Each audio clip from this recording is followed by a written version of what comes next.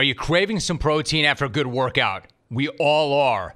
Don't make a shake or eat a bar. Grab a bag of beef jerky from Old Trapper. Why Old Trapper? Because Old Trapper beef jerky is tasty, it's tender, it's made from real strips of steak and quality spices that are smoked over a wood fire. Old Trapper is a family-owned business that takes smoked beef very seriously. You can taste it in every single bite. I mean, who wants dried, tough beef in a bag? Nobody. It's like eating a shoe. Old Trapper is the real deal, and it comes in 4 amazing flavors. Old Fashioned is sweetened with a touch of brown sugar goodness. Teriyaki, peppered, and hot and spicy for those of you who like to take things up a notch. Next time you want to grab some great protein and an energy snack that you can have anytime, anywhere, grab some Old Trapper beef jerky. Look for Old Trapper in the Clearview bag. You can see the quality that you're buying. Look for it in major retail stores near you. Clones, if you do not see it, ask for it by name, because no other jerky compares. Old Trapper, what's your beef? I also at that time had worked with enough players where I realized I was better at explaining it than doing it. He can't explain it very good. He's not a very good coach. I can explain it better than I can do it. And it's a bummer because there's more money in doing it than there is in explaining it. But there's as much purpose in it.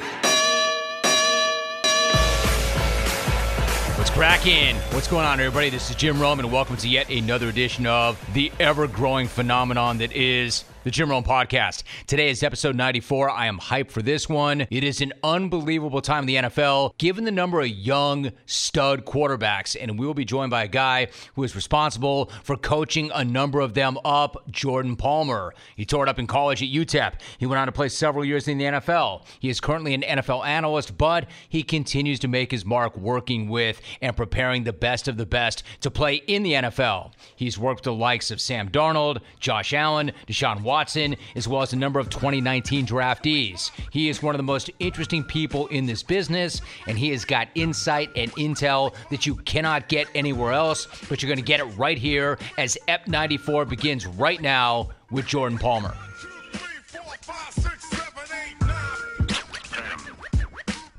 All right, Jordan, so before you and I get and talk about some of the guys that you've worked with previously, some of the work you've done in the NFL, you rolled in here and you had a really, really big day yesterday. Before we talk about NFL, why would you consider today day one? What exactly is going on in your life right now? Well, for me, it's a big transition. You know, I got a chance to play football for a long time. Some would argue longer than I deserve to. And then I have been coaching. So I really started coaching in college, working with quarterbacks. Realized once I got to the NFL that I actually loved coaching and explaining football to people more than I loved football, which is a weird paradox, right? That is. And I was able to kind of parlay it. So I was coaching high school kids, and then I'd have college guys. When I was playing for the Bears, I was talking at the rookie symposium to some rookies, and they were telling me how hard their offseason was. And I was like, this shouldn't be that hard mentally. What'd you do January, February, March? And these guys were like, you know, we got stronger and faster. I was like, that doesn't matter. What'd you learn? And I was like, man, next year I'm training somebody for the draft. So my last 2 years in Chicago, I did that. I trained Blake Bortles. It was the first guy I trained for the draft. So I've been doing all that stuff, but I've been living a double life, and I've been in the marketing side of things. I started, we with my partner started a company called Kalo, which is if you've ever seen somebody wear a rubber ring. Started that about 6 years ago, from Steph and LeBron to a whole lot of others. And sold a million or two rings. It's crazy. And then ran a digital marketing agency with my partners the last few years until yesterday. And there's 100 people work there. And yesterday was really my last day there. I'd put in my notice a year ago to go chase my dream, which is coach more guys, pour into more guys, and during the season talk more ball. And so here I am. Jordan, how many employees did you have? I mean, in total, because there's a couple different entities and stuff like that, over 200 folks. But the crazy thing is the amount of, when you start employing parents that have kids, that's when, you know, in your 20s, that was heavy. But yeah, it was amazing. I started this with my high school buddy, my receiver. And so it's been an epic run, all this life experience and stuff. And we've all grown up and got married and had kids and stuff. But yesterday was my last day. I kind of said goodbye to everybody. And today's the first day one. So what's it like to be a freaking tycoon? I don't know about tycoon, but it's fun being busy and bringing purpose to a bunch of different things, which is what I've had a chance Dude, listen, to do. you created a lot of things, a lot of opportunities for a lot of different people. What was yesterday like? Your last day in that part of your life. What was that like?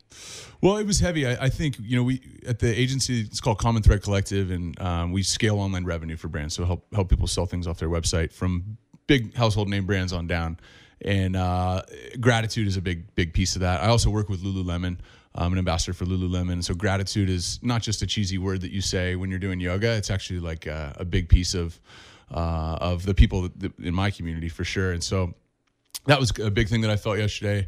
Bittersweet for sure. But I feel like I'm stepping into my purpose, and that's to pour into these young guys, whether that's sixth grade quarterbacks or Sam Darnold and Josh Allen, anywhere in between.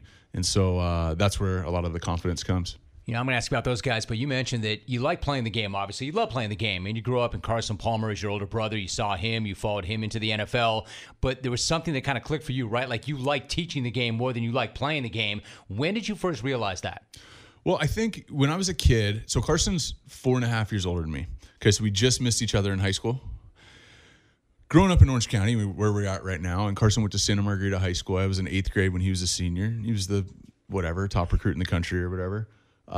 That shadow was heavy. Yeah. You're in 8th grade, 9th grade, 10th grade. That shadow was heavy. And so I was trying to become as good as him and didn't have any context for anything, right? And then once I got to my senior year in high school, and I had a different path. He was the number 1 recruit in the country. I had one offer. He was the number 1 pick. I was a 6th round pick, got cut. Once I kind of got through college and I had been working out with him and working out with other people, I realized that he wasn't good, that he was actually way better than everybody else's age. Huh. So for me, I was just trying to be as good as somebody that I thought was good. But once he started balling at SC and then won the Heisman and was like the number 1 pick, I realized I was chasing a ghost. And I also at that time had worked with enough players where I realized I was better at explaining it than doing it. He's better at doing it. He can't explain it very good. He's not a very good coach. I can explain it better than I can do it. And it's a bummer because there's more money in doing it than there is in explaining it. But there's as much purpose in it. That is so good. But I think that you are really unique in the way that you explain it and the way you communicate it. Like when you're a kid growing up and you're trying to make some sense of it, like you said, there's really no context. Like this guy is so good and I'm trying so hard. Why can't I be that guy? So when you have a shadow and a ghost that you're chasing, when you're a kid growing up, was there any of why him? Why not me? What's going on here? Were there a lot of whys at that point? I would say maybe early on. I don't remember some specific time, but I do know this. Everybody in my family realized that he had something different than the other boys his age. He was perfect for doing that. Even just being an internal processor. I explain like this: even the things that you'd complain about him, right, were things that were perfect for that being a quarterback, exactly. Right? Oh, he never tells us what he's thinking. Well, that's the perfect ingredient for being a franchise quarterback, right? Right. So he was just built to do that, right? And I think once I got through high school and early college, when I realized that, I was no longer chasing that, and I shifted to try and become the best version of myself, and immediately I was happier and more content. As soon as you figured that out, and after all, that's what we're all chasing, to be the best version of ourselves. How different and how better prepared are quarterbacks entering the NFL right now than when Carson or even you yourself went in? Yeah, it's completely different. When I was in high school, so I graduated high school in 2002. I'm 35. And I can remember at Mission Viejo High School, played for Bob Johnson, Rob Johnson's dad, legendary high school coach, all that stuff. Big time program. We were, arguably the best team in the country my senior year. We played in 2 7-on-7 tournaments, the Mission Viejo Diablos. Two. Okay. So we had one in the beginning and one at the end of whatever. Nowadays, kids are on 2.2 from the stat that I heard. Average kids on 2.2 different 7-on-7 teams in addition to his high school. Okay. So it's a booming industry. It's a big market. Brands activate there. Brands have built off of the back of 7-on-7, right? This is no longer just like Nike and Under Armour competing away here. And what that does is that gets guys more high quality reps at a younger age. My camps it's called QB Summit. We go all off season, and I have from 6th graders to 12th graders. Then I bring in 3 to 5 of the top college quarterbacks, and then usually 1 or 2 of my NFL guys come. So literally 6th grade to NFL. Huh. And these 6th, 7th, and 8th graders, these guys are on multiple 7-on-7 teams. They know a lot. Somebody has taught them how to do coverages and where people go. They understand footwork. They understand how to fix things. When I was coming out of high school, it was just a different deal. And if you look at it, how that translates down the road. So Carson is the number 1 pick in the draft, okay? And his rookie year, he plays 0 snaps. Healthy scratch. Right. 3rd string behind Doug Johnson, okay? Because he needs that time to watch. Because he wasn't ready. Right. Air quotes here. He wasn't ready. 2nd round picks are expected to start now. Right? And so just that transformation of guys playing earlier in high school, guys playing Orange Lutheran, Carson Conklin's going to be the starting as a freshman, and JT Daniels started at Mater Dei as a freshman in high school. It's happening earlier there. College, look around. Some of the best teams in the country, Auburn, I think North Carolina is going to be really good. Clemson last year are led by true freshmen and rookies. We had 3 start last year. Yep. Right? Who knows this year? So it's expediting the process of these guys being ready to play. And that's why you see this gap in the NFL. 35 and older, handful of the best quarterbacks in the NFL. 25 and younger, the rest of the best quarterbacks in the NFL. 25 to 35, I'm not buying any of them. Interesting. You mentioned JT Daniels. I mean, really sad to see what happened to him. But not only was he starting there soon, I mean, he was in a rush to get out of high school to get to USC to check in early. He skipped his entire senior year. He did. He did. I'm glad you mentioned Mission Viejo. I had William McGinnis on the other day of the radio program. My wife went to Long Beach Poly, so I'm constantly getting that message. Everybody went to Long Beach Poly. Right? Yeah. My point. And I love Poly, and I love the tradition, but I love Mission Viejo because Rob Johnson's my guy, and his dad is a legend. You played there. I want you to give some shine to Mission Viejo because we always hear about Poly in this area in Mater Dei. What about Mission Viejo? What was your high school experience like? It was incredible. I mean, for me, I went to Santa Margarita my freshman year. The only reason I left was Bob Johnson got the head coaching job at Mission, and my dad said to me, do you want to throw with him on the weekends or do you want to throw with him Monday through Friday? Right. I met my wife and my business partner there like about 3 weeks in. So I got 2 kids. And so for me, it was life-changing. Forget football. It was an incredible experience. But yeah, it was awesome. But the reality is there's a bunch of amazing schools now that built awesome programs. When I was in high school, San Clemente High School was terrible, at football. They're a powerhouse now. They put a lot of guys out, and that coach, Jaime Ortiz is doing an amazing job. There's a bunch of Jay Cerro didn't exist when I was that. Now they're, going to be competing here these next couple of years for the best team in the Trinity League, which is arguably the best high school football in the country. So Southern California is ripe with high school talent, and that's why it's been a bummer to watch SC and UCLA not succeed, because high school football in Southern California I think has never been better. And college football in Southern California is in a challenging time. So what do you think when you look at those 2 programs right now? I think it's difficult because you got 2 qualified coaches. I mean, Chip Kelly, he's been there, done it at multiple levels here, right? And Clay, helped the team led them to a Rose Bowl not that long ago. But I think what it is, and this is going back to what's changed too, it's social media. So let's go back to Carson, okay? So when Carson was being recruited, my living room had millions of letters in them addressed to him, not me, and the media guys, right? The big thick books that had all the information about every school in the country. So if Carson wanted to learn about, I'll make up a team, Tennessee, right, or Georgia, all he had was a media guide, handwritten letters, a couple of phone calls, and he'd have to use one of his 5 trips, right, recruiting trips, of which you're missing basketball games. Right. Most guys don't take all their trips. Nowadays, you know exactly what Clemson University is like, because if you follow on social and all your buddies and this and that, whatever, you can pretty much paint the picture of what things look like. So I think people were able to, SC and UCLA were able to keep kids here because it was all they knew. And the reality is they know a lot more now. And you got more awesome programs. Texas is back. A&M's in the SEC. Clemson's a great place to go to. Like, there's just so many great programs across the country that it is really difficult to recruit to USC and UCLA, I think. All right, so you look around the NFL right now. Andrew Luck, did you have any inkling that he was struggling as much as he was physically and emotionally? And then what was your reaction when you saw or heard that he was retiring?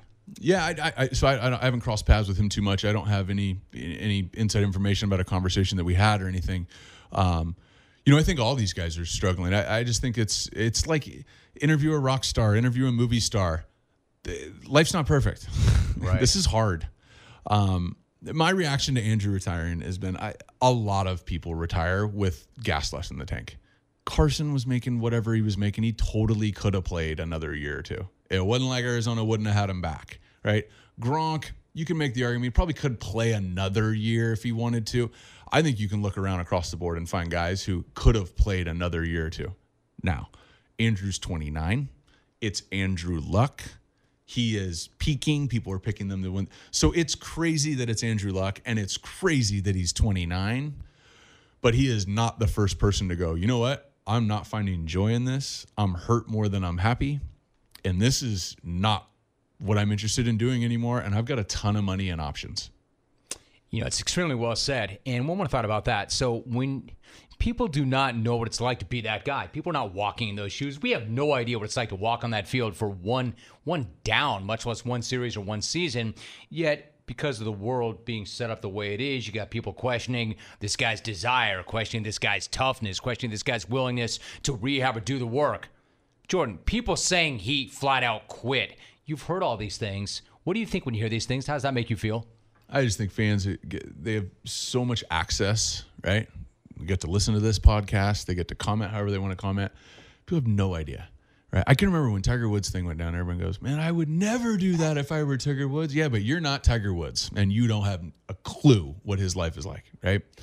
Now, extreme example, but because you watch a athlete on TV and you follow him or her on social media and you read the reports on him or her, does not give you a vantage point over what they're actually going through. Mental health is a huge issue in this country at every single level, from homelessness to Andrew Luck and everything in between. And it's the one thing you can't look at and see how somebody's doing. If I walked in here and you were on crutches and your leg was swollen, you would know. You'd look banged up. You look like you hurt your knee, right? Like, that's the side you can't see. And so when athletes do this, and you know, for whatever reason, when they cut it short of what everyone thought that they should, the reality is that people don't realize what's going on, right? And I just think Andrew Luck, look, his track record when he talks, like, I believe him. I think all the way through, you know, like from college, and he's just one of those guys where when he talks, I listen and I believe what he has to say. I think he has zero BS in him. So for fans to say that he quit, it's like, yeah, he quit or he ended his career early. However you want to put it, he's doing what he's doing, and he's not really concerned with what you think. Dude, he retired. He retired is what he did. He retired. He didn't quit on his teammates. He didn't quit on the organization. He didn't quit on the fan base. Man, this guy did everything he possibly could. He missed an entire year, and he came back and he had a career year. The guy did everything he could. Yeah. He retired. He went out on his own terms. Yeah, and when people question like toughness on anybody, that's just like, okay. Well, Go ahead, speak to that for a minute. What do you think about that? Yeah, you cannot evaluate it, right? It's easy to evaluate like heroic moments, right? Like we're sitting in here and there's some highlights of the Lakers. So Kobe making the free throw with the Achilles tear, like that. Those things stick out to me. You know, Byron Leftwich in college being carried down the field and then throwing a touchdown. Like totally. We think of these like random heroic moments, but what you don't know is what's going on when people don't, you know, who you are when no one's looking. Like I've been around it, man. I know these guys deal with a lot. Every year, this stat may be off. I say this line all the time. I think it's true, but the GQ magazine does a poll every year, most desirable jobs in America amongst men, and NFL quarterback's always number one. Right. So whatever that poll means to you, people would love to do this. Cool. If you're a starter, they'd love to do it because you make a ton of money. If you were like me and a backup, you can make the argument it's easy money, right? But people have, of all of sports, I think people have the least exposure what actually goes into it. It's 12 months out of the year. It's all day. It's everything that you have. And when you start to lose percentages of that, it's dangerous. You can get really, really hurt. And guys actually factor that in. A fan who has three different fantasy leagues and has $250 on the game this weekend, they're not wrong. They're just not exposed to that side of it. And that's where the gap is. So what do you mean they factor it in? How do they factor it in? How does that impact them? What happens then? How does the athlete factor it in? Yeah. Well, I just think it's cumulative, right? So there's the physical toll. So when I train quarterbacks, I try and fill up 3 buckets, okay? Physical, mental, and emotional, right? 6th grade or older guys, okay? So on the physical side, there's things that go into that. The mental side, there's things that I can help them with. But it's the emotional side where I spend probably half my time, okay? How do you lead? How do you deal with the inevitability of these two things that will strike you no matter what? Success and adversity. And there's levels to both of them. Which is worse for a young quarterback? They're both dangerous. So success and adversity, let's just talk about this for a sec. Success and adversity individually can bring you down, can ruin somebody, right? Killed people, right? Too much success, too much adversity. And there's certain people where you go, man, I know how this person handles adversity. Interested to see how they handle success. I'd say Baker Mayfield. I know how he handles adversity. He's been a walk-on 2 different schools, Heisman finalist 3 times. Okay, I know how he handles adversity. He's proven track record of handling it in a legendary fashion. I'm interested to see what success does to him. He's won a Heisman. He's been the number 1 pick. But now I'm interested to see if they go 14-2, what that does. Cool. Adversity. On the success side, I know how JT Daniels, one of the most prolific high school athletes of all time, Gatorade Male Athlete of the Year, his junior year, skipped his senior year to go to USC. Last year they were 5-7, and he just tore his ACL. I'm excited to see how he handles adversity. I know how he handles success. He handles it really well, right? So then you look at like the Bradys, who has won Super Bowls and come back and won another one, and has also lost all of his offensive weapons, and then gotten right back the next year. He handles both of them really well. So that's that how they lead, what you do with your platform. That's where I spend about half my time, because that's what I think these guys need. And you look at Andrew Luck, the physical things are breaking down, but when he talked about it, it's the mental and emotional fatigue and wear and tear and all of that. And I think when you talk to a lot of these guys who are retiring with more gas in the tank, the physical thing led to the other 2 deteriorating, the mental and the emotional side. I think it's all really interesting. I could follow you up on any of that stuff, but it's such a next man up league, and Jacoby Brissett's the next one up. Now, nobody thinks that this guy's Andrew Luck, but then Jordan, he doesn't have to be Andrew Luck. We know this. Is he good enough though to win the South? Is he good enough to take them on a deep run in the postseason? I'm a big Jacoby Brissett believer, and I made this comment before. I don't think it's so much about comparing him into Andrew Luck. Andrew Luck, you can make the argument, is like there's been 1 or 2 or 3 coming out of college, right? Like Andrew Luck. Side injuries. He's his own thing, okay? But the person I think you can compare him to is Jimmy Garoppolo, because they're in the same spot. Jimmy got traded. Jimmy got paid immediately. Yet to be determined, right? ACL last year, bummer deal. But Jacoby, talking to other guys around the league, guys who are playing quarterback in the NFL, and the Colts offense is showing up on their tape of who they're scouting and going, hey, dude, have you ever worked with this guy? Like consistently across the board, people going, oh, there's a lot of believers in Jacoby Brissett. And started with Parcells is the whole story, right? He's the one who put it on Belichick's radar from what I understand. But there's a lot of believers in New England when he left. And I think that there's a locker room in Indianapolis right now who's going like, pump the brakes. I'm grieving this whole Andrew Luck thing, but like pump the brakes here. Like we're this good. Guy can play. We're good, right? And I think the Colts believe that too. So I'm not interested in comparing him to Andrew Luck. I think he's a once in a generational thing. But I think Jacoby Brissett can win it, and I think it's a 2-horse race with them in Houston, and it's going to be interesting because they have weapons, and that offensive line is the key. I think you can make the argument. It's hard with stats, but like Indy's got one of the best, if not the best, offensive lines in the NFL right now. Right. I mean, stepping into this type of situation, I want speed at wideout. I want a reliable tight end. I want a back in the backfield, and I want a line to protect me. And they got all those things. And it's so different than it was in 2017 when he went in there and he went 4-11. It's a much better situation. You mentioned Garoppolo. Now he's coming off that injury, of course. Do you think this guy's going to develop into the franchise quarterback that the Niners thought they were getting when they traded for him? Are you sold on him? I think there's kind of two types of quarterbacks when you're talking about paying guys, whether you're drafting them high or you're giving them a big deal. It's, is this guy going to do it in spite of everything around him? And there's a couple guys that do that. I think Aaron Rodgers does it, right? Regardless of what's happening around him, he'll just do it, right? And there's a couple of guys on that list. And then there's guys that can do if the offense and the people and the personnel and the play calling and the scheme is right, this guy can do all those things. Either way, the goal is to reach your potential as an offense. There's just 2 ways to get there. I would say Jimmy's the second part of that, right? I think Goff just got paid today. I was just going to ask you that. Goff just got paid. Is he the first or the second? I think he's the second, right? And it's not a knock, right? By the way, this is not a knock. But I think Brady's the second. I don't think you put Brady in any situation, any balls. I think all we have is the context for him playing with this coach. This is, 20-something year in this offense, right? 19th, whatever it is, year in this offense. Like, I don't know that you can throw him in some disastrous situation and he wills his way to win. I think a lot of it is time. Because we've never seen it. We've never seen it. And I think so much of that coordinator and the coordinators he's had, and I think so much of Sean McVay. That's why I would say that. And I think so much of Kyle Shanahan. So I don't know that they couldn't go and make it happen elsewhere, but there's a very short list of the first group. Russell Wilson can figure out a way to just will it and make it happen. And a lot of it, too, has to do with mobility. Can they run around and make it happen? So there's a short list of those guys, but I think so much of what Shanahan does and the free agent moves that they made. That is so interesting. So if Rodgers and Wilson are in that first group, who else is? And we're talking about time and space, right? I'd have to think about it. Andrew Luck would have been one of them. Creating time and space, right? I think Deshaun Watson and Patrick Mahomes are there. It's hard to evaluate Patrick Mahomes because I think he's got arguably the best play caller in the league too, right? I think Carson Wentz is a player who can. That's my pick for MVP this year. How come? Play caller.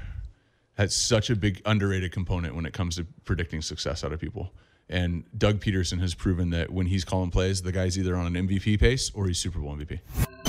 Sign up and be an O Rewards member today and earn 1 point for every $1 spent. Receive your rewards twice as fast and on the go when you provide your email address. O Rewards members get $5 back for every $150 they spend. It's fast, it's easy, it's free. It's only at O'Reilly Auto Parts. See the store or orewards.com for details. O'Reilly Auto Parts. Better prices every day.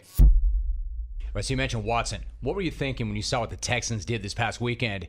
And maybe more importantly, what do you think Deshaun Watson was thinking as he saw that whole thing play out?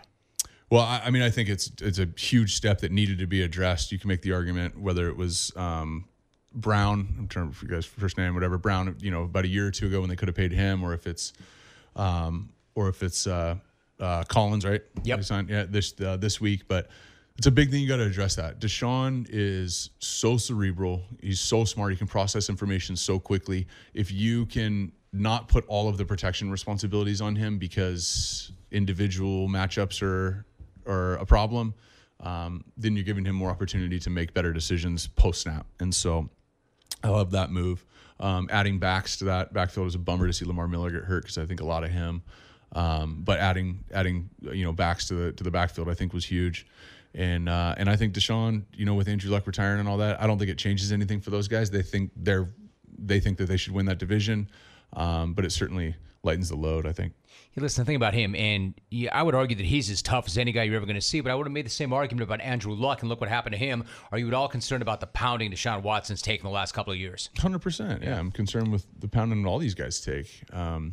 It's not the big hit that is the hit that ruins things. It's the little things that you can't tell, and you can't tell from watching, And so Deshaun, I mean, pound for pound, man. I mean, he's not a big guy. No. Right? His physical comp in the league is Alex Smith. He's a average NFL quarterback size, even slighter. Now he's incredibly strong, wiry, strong, and I just think of that Bama game in the national championship that last year, just getting absolutely smoked and popping up before the guy that hit him every time. Right. And so his toughness it's on a different level. So I'm not concerned about the hits from a toughness standpoint.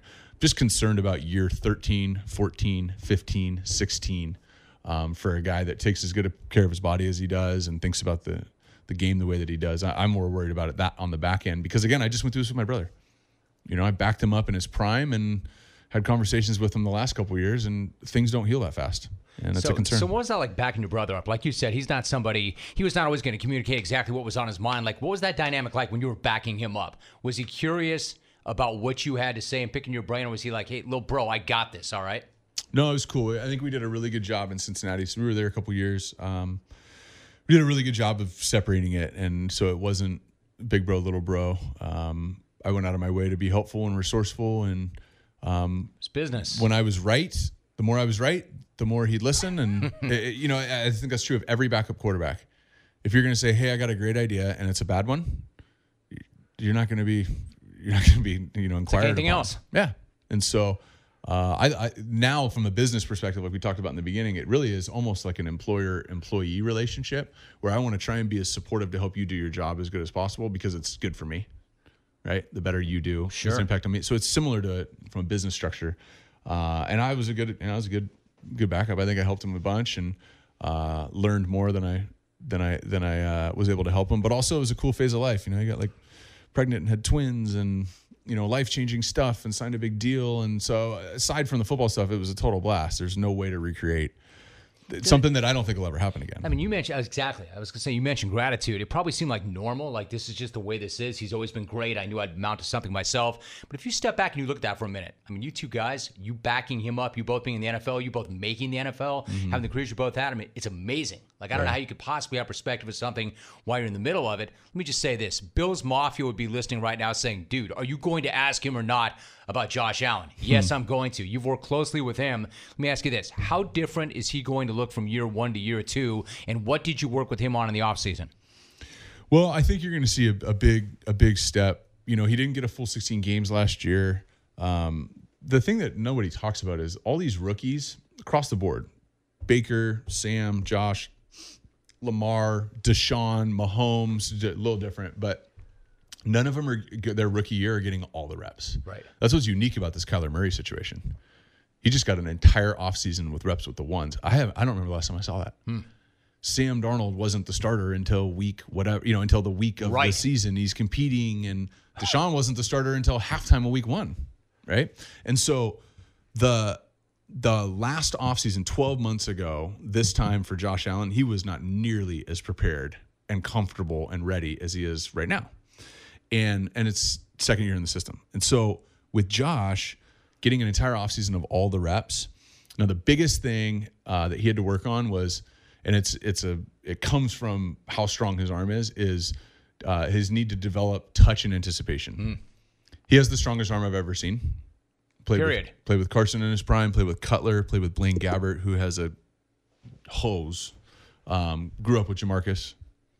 Aaron Rodgers strong, Matt Stafford strong. I think it's the strongest arm I've ever seen. Period. I don't know how you score it. I don't know. I'm not sure what the miles per hour is on it, but I haven't seen anything like it. And so you can rely on that, right?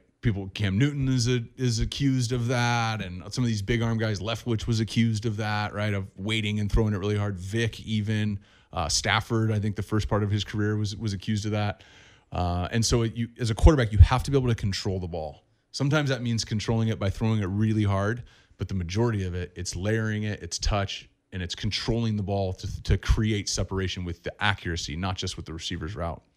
So that was a big point of emphasis for Josh this offseason. Did it some interesting ways. The other benefit of it, though, is, he had Matt Barkley backing him up. And so you just think about when Josh is not in and Matt Barkley's in. Nothing against the kid, excuse me. Nobody ever accused him of having the strongest arm ever. No, but he's built an awesome career by throwing with touch and anticipation. And so just even playing catch, even sitting and watching his reps, seeing the way that he just completed that dig and you maybe just didn't complete that dig, those things just compound. He also has Ken Dorsey as a quarterback coach. Also, unbelievably prolific college quarterback, right? Had an NFL career. No, the same thing. Didn't do that because of his arm talent. And so Josh has all the pieces around him. We spent a lot of time this offseason developing it as well. Where I think that's going to be the biggest step is you're going to see him throw people open, control the ball, but he still will rush for 150 yards if you don't contain him in the pocket. You mentioned Kyler Murray. What a huge swing that was by Arizona. I'm not sure that's going to work out or not. I just know that I love it. I mean, what an enormous swing to do what they did, to admit they made a mistake the year before. How do you think he projects? How do you think he's going to do in the NFL? I think it's going to be exciting. Super hard to predict. I mean, I feel like a fan who has no idea what he's talking about right now, trying to talk about what I think is going to happen with the Arizona Cardinals, you know.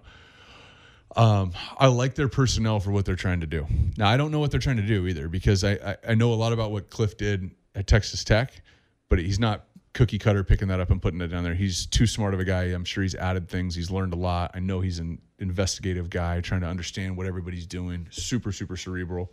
And so I know they're going to spread it around. I know they're going to throw it a ton. I think if you were to make a list of best receiving running backs in the NFL, people who know what they're talking about, David Johnson's at the top of that list or second or third. So I'm excited to see the way they use him. He's great between the tackles, but when Carson was playing with him, I mean, they'd line him up and he'd run a curl on Richard Sherman. Yeah, I mean, it's crazy. This is a dynamic pass catcher, Right. not a running back with good hands. That's a big difference. Sure. And so I'm excited to see the way they use him. Larry is a chameleon and can find a way to get 100 yards in any system. I'm excited to see the way that they use him. I watched him go outside into the slot with Bruce Arians, block, carry the briefcase, selling routes to get somebody else open. He's just so selfless. I'm excited to see him play in this. And then adding Crabtree, and I just think there's a couple different pieces there that I like, and I think they're going to be fun to watch. I think it's going to be hard. I think they're playing the Rams, they're playing the Seahawks, they're playing the Niners. I think it's going to be tough for them to win a lot of games, but I think they're going to be exciting and explosive on offense and be fun to watch. All right, I'm going to pick my spots before I let you go, but let me ask you about Josh Rosen. Look, we all got to play the hand we're dealt, right? But could this guy have been dealt in any crappier hand than he's been dealt? And it seems kind of crazy to ask, but what does his NFL future look like to you? Gosh, I don't know. Because I think he can play. I mean, he's physically very talented, very, very smart guy in an impossible situation last year to have success. Right. And handled it pretty well, right? I think so. Given what it was. I think so. I mean, we used to talk about first-round picks having short leases because they only get 3 years. Right. I mean, This guy. crazy. And now what? 1 year. 1 year. Traded. It's crazy. Like, how short can a leash get? Right? Like, yeah, that, and that's like just grabbing Crazy. the back of the dog's neck. Crazy. There's no leash, right? Well, the coach, too. Totally. So I don't know. I know this though is like they named Ryan the starter, right? Fitzpatrick. Yes. Right. I think that has more to do with Ryan Fitzpatrick being better than people think than Josh Rosen not being very good. Mm-hmm. I played with Ryan too. He's not a good guy to compete against. He knows everything. He's the coolest guy in the locker room. Everybody loves Fitzy. He's hysterical. He's also an unbelievable guy. He's got like 6 kids and, met his wife. She played soccer at Harvard. Like he's kind of bulletproof across the board. He's a hard guy to compete. I competed against him and lost a job. He's a hard guy to compete against. He's cool. He's good. And he's a way above average athlete. He'll figure out a way to get a first down. And he's learned like 7 or 8 systems. Smart, man. He's like has the Wonderlic record, but he's also learned 7 or 8 systems. Right. And I made a comment earlier, and I got a little flack for it. But I had said, like, for the first time in Josh Rosen's career, he's not the smartest guy in the room. Sure. It's not a knock on him. It's not a rap on him. The dumbest guy at NASA is smarter than anybody in this office. And it's like, I just think it's tough. He goes to Miami. That's going to be a hard. I think he's going to play this year because that team is that cupboard is bare. But it's going to be hard to have success. So, yeah, it'll be interesting to watch what happens with him. What about Jarrett Stidham? You worked with him, and you raved about his pro day at Auburn. And what was your reaction when he was taken in the 4th round and taken by the Patriots? Yeah. I mean, I was jacked. So this is a guy that went to Baylor and then went and ran Gus Malzahn's offense at Auburn, which they had success in, but it doesn't translate to the NFL, really seamlessly. Sure. There's a lot of stuff that's very different about it.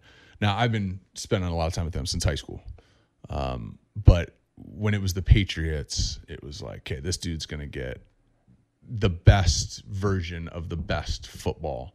I know what his learning capacity is. I know how much he cares. I know how hard he works. So now it just comes down to can he get exposed to it? And when he was there this offseason, this may be a little off or whatever, but I think it was 31 years between Brady and Hoyer.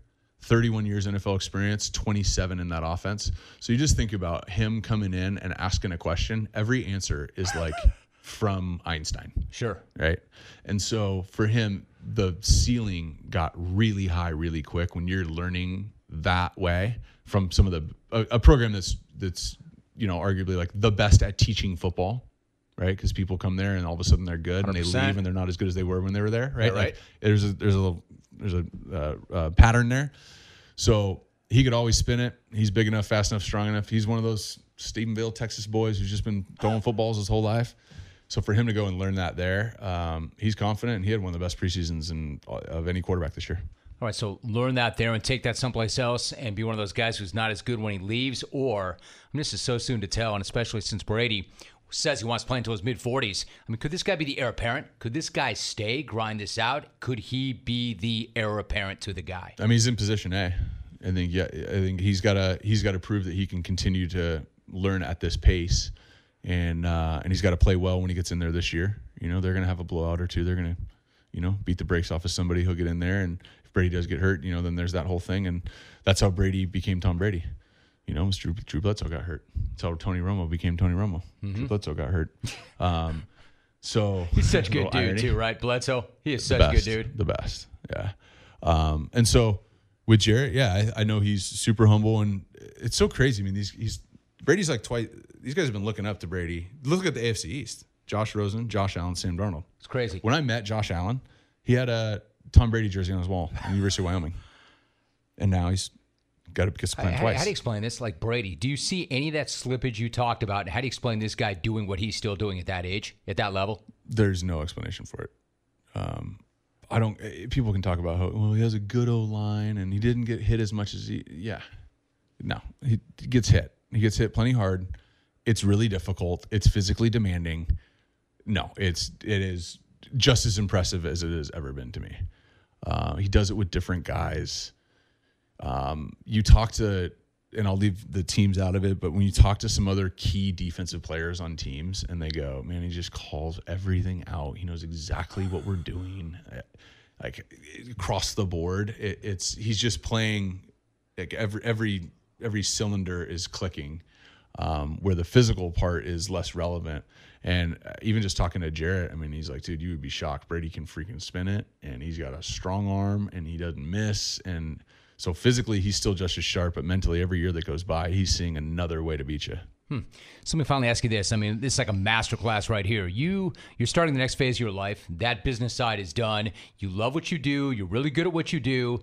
Any aspirations of coaching in that league at a really high level? Any aspirations of going into a front office and trying to run that? Where do you go from here? Yeah, no. I've had some opportunities to pursue that stuff, and I live in Dana Point. I'm not moving. I'm undefeated as a coach. So when things go really bad for my guys, it's an opportunity for me to be really helpful and help these guys. It may sound cheesy. I mean, I get that, but I really I care more about, and I have more fun developing individuals at quarterback than I do any other thing in football. So for where I'm at right now, 2 little kids at home, all that, like, this is what I'm doing, and I built a business out of it. And I love pouring into these guys. And for me, a famous NFL guy is not necessarily more fun to coach than like the 9th grader at Servite. Seriously? Yeah, because it's about helping these guys reach their potential. There's things that are more fun, right, about it. Like this weekend, I'm calling Baylor on Saturday night, and then I'm flying to Jets-Bills week 1 in New York City. Can't wait. MetLife. 2 guys are duking it out. That's going to be a blast. I've always thought that you were underutilized as a media person, but now I know why, because of the schedule you had, but now you can commit more time to that. How do you like the media work? I like it. I think what I'm doing is I'm calling games. I'm doing Skype hits. I'm sitting here. I'm doing a bunch of stuff and see really 2 things. You know, what I get really good at and what can I stay really passionate about. Media is different than football because you can do it for the rest of your life if you're good at it. So I don't actually have a goal. I'm just trying to do a bunch of things, and we'll see kind of what I'm called to. Jordan, I really appreciate it. That was well beyond the call of duty. You spent a lot of time here. I know you're busy. Congratulations on what you accomplished. I know you're getting ready for the next phase of your life, and I do know Dana Point. I know why you're not leaving. That is you set that thing up very, very well. You can see me skateboarding around on my boosted electric skateboard, pulling my boys in the Veer wagon and grabbing coffee. Dude, what was it like seeing LeBron and Steph Curry rocking and repping your rings? That was a trip. I mean, those were a bunch of dudes chest bumping, going nuts, and also manufactured a little bit. But yeah, we see it all over the place. It's really cool. Yeah, Kalo has been the mainstay. There's a bunch of knockoffs now, but Kalo's been a brand that's been around for a couple of years now, and it's been cool. Good on you, man. I appreciate you so much. Thank you very much. Yeah.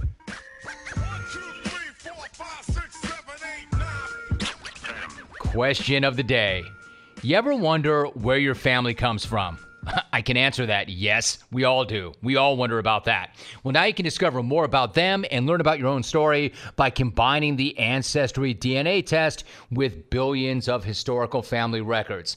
Now, this really is an amazing process.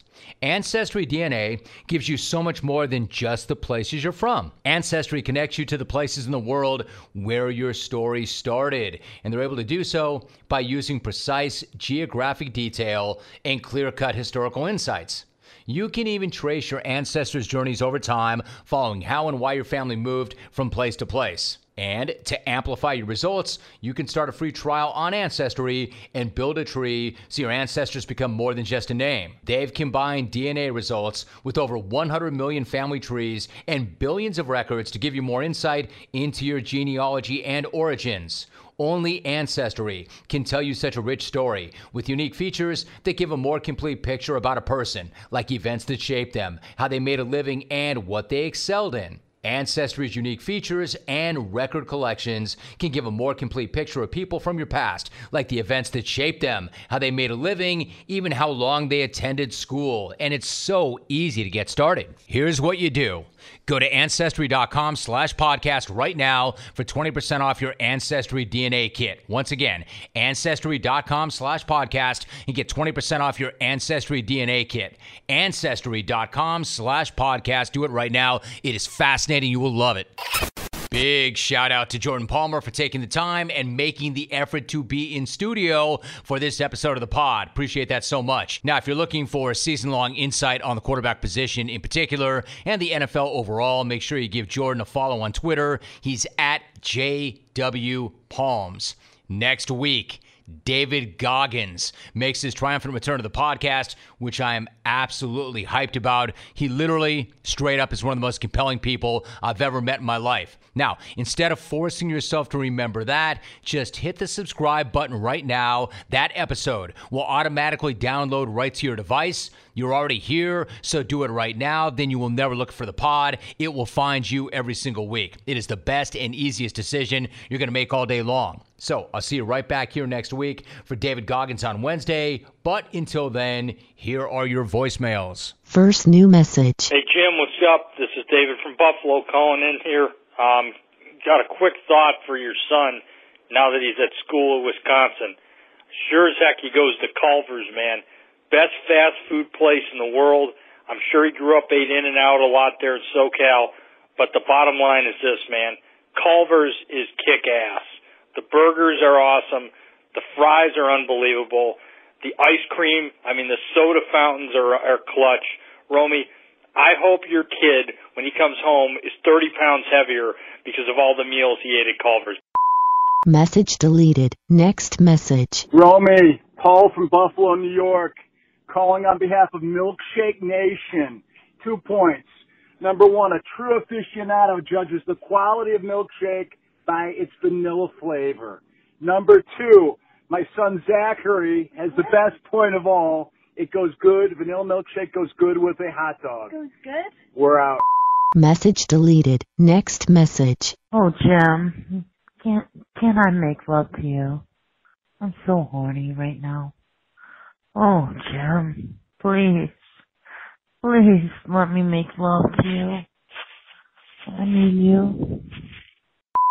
Message deleted. You have no more messages.